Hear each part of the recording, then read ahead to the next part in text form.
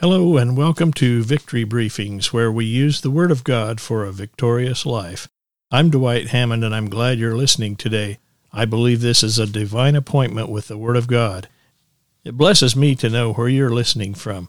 Send an email to mailbag@victorybriefings.net, or you can post a comment in the mailbag at the bottom of a show notes on our webpage.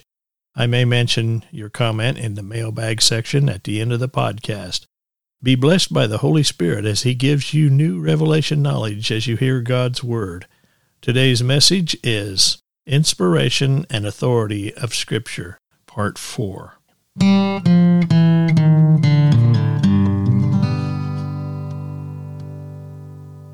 2 Timothy 3:16 tells us, all Scripture is inspired by God and profitable for teaching, for reproof, for correction, for training in righteousness.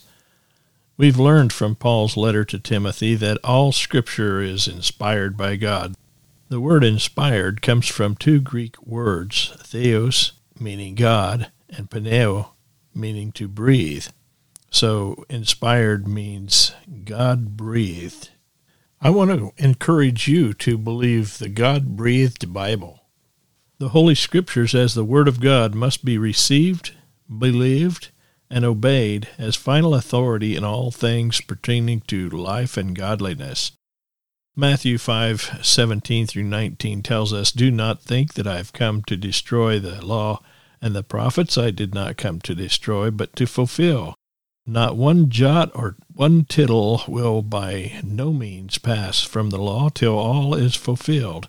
Whoever therefore breaks one of the least of these commandments and teaches men so shall be called the least in the kingdom of heaven. But whoever does and teaches them shall be called great in the kingdom of heaven. And John 14:21 tells us, he who has my commandments and keeps them, it is he who loves me, and he who loves me will be loved by my Father, and I will love him and manifest myself to him. 2 Peter 1:3 tells us, as his divine power has given us all things that pertain to life and godliness through the knowledge of him who called us by glory and virtue. Lots of Scripture, praise God. Yes, receive it all in Jesus' name. Download the outline, Inspiration and Authority of Scripture, and follow along with your Bible. This is foundational stuff, and the body of Christ needs to study it. The Bible must be used in the church as final authority in all matters of teaching, reproof, correction, doctrine, and instruction in righteous living. This makes us completely capable and equipped for every good work. 2 Timothy 3:16 and 17. We cannot submit to the Lordship of Jesus without submitting to God and His Word as absolute and final authority. It's only the truth that we know that will make us free. John 8:32. Matter of fact, let's look at John 8:32. Let's look at verse 31. John 8:31. Then Jesus said to the Jews who believed him, if you abide in my word, you are my disciples indeed. And verse 32, and you shall know the truth, and the truth shall make you free. One of my favorite scriptures. The foundation of being a disciple is abiding in and knowing the Word of God. It is only the truth that we live and know that will make us free. Faith in the absolute truth of the Bible results in stability of thoughts, words, and actions. It's the absolute truth of the Bible that produces the renewed mind and Christ-likeness that we're looking for. The word if tells us the condition of being a disciple is abiding in the Word. There are many believers, but few disciples. Not all Jews believed Jesus. His Word has no place in the unbeliever. And you can look at John 8:37. The next verse tells us that. The lack of faith in absolute truth results in fear and insecurity. The world teaches there are no absolutes. We know a lot of people that will say there's no such thing as absolute truth. Well, they don't know the Bible. The Bible is full of absolutes. For example, Jesus said, "I'm the way, the truth, and the life," John 14:6. God says, "I will never leave you nor forsake you," in Hebrews 13, verse 5. God's absolute truth provides security.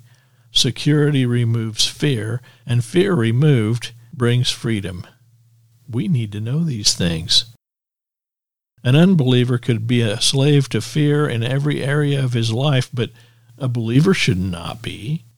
God wants his children to be free, but this isn't always the case. Many believers live in torment and anguish about what they see on the news. They're tormented with fear about what the world leaders might do and what's happening in our nation.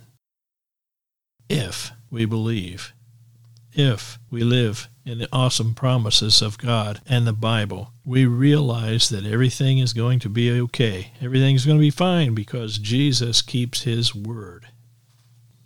The Holy Scriptures can only be understood when we are in right relationship with the Holy Spirit. It is he who opens our minds to understand its meaning and gives us the inward witness of its authority.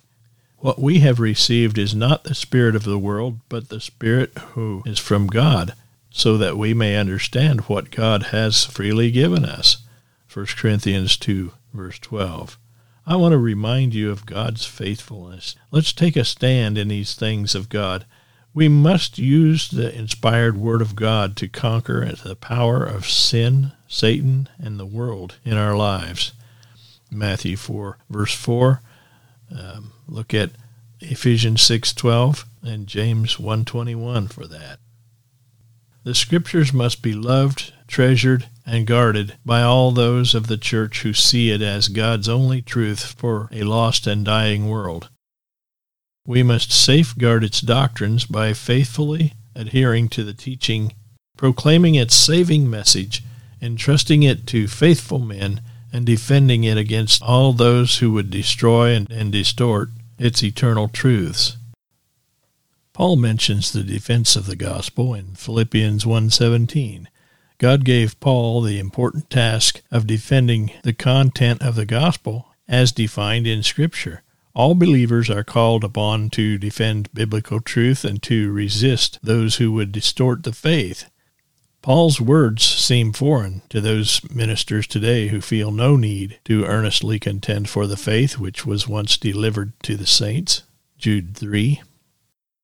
2 Timothy 1 verses 13 and 14 tells us to hold fast the pattern of sound words which you have heard from me in faith and love which are in Christ Jesus.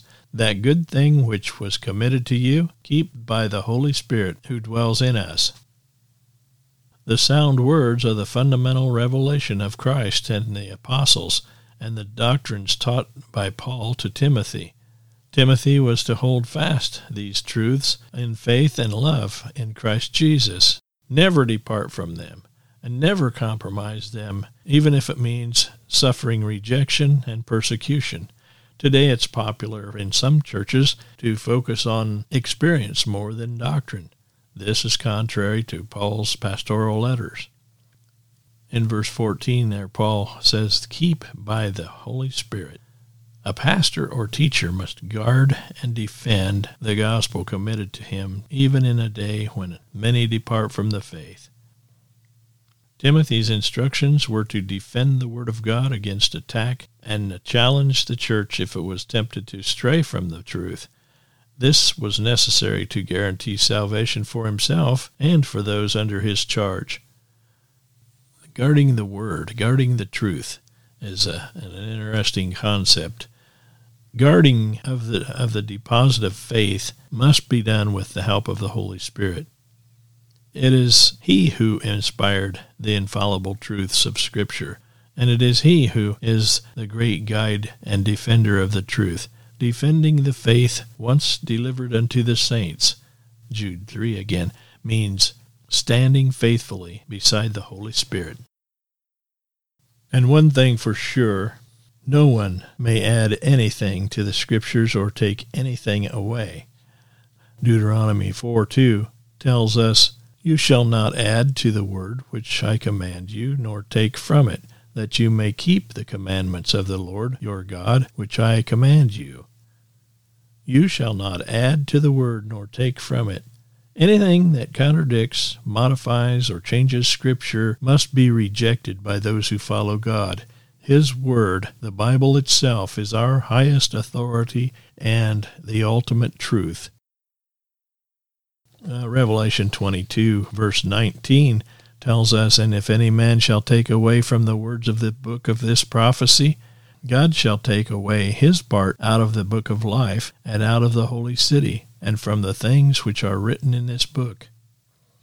God shall take away. Wow. We cannot afford to have a careless attitude toward the Bible, and that attitude is manifested if we choose to believe only certain parts of God's revelation and reject other parts that we do not like, or if we teach our own ideas as if it were part of God's Word itself.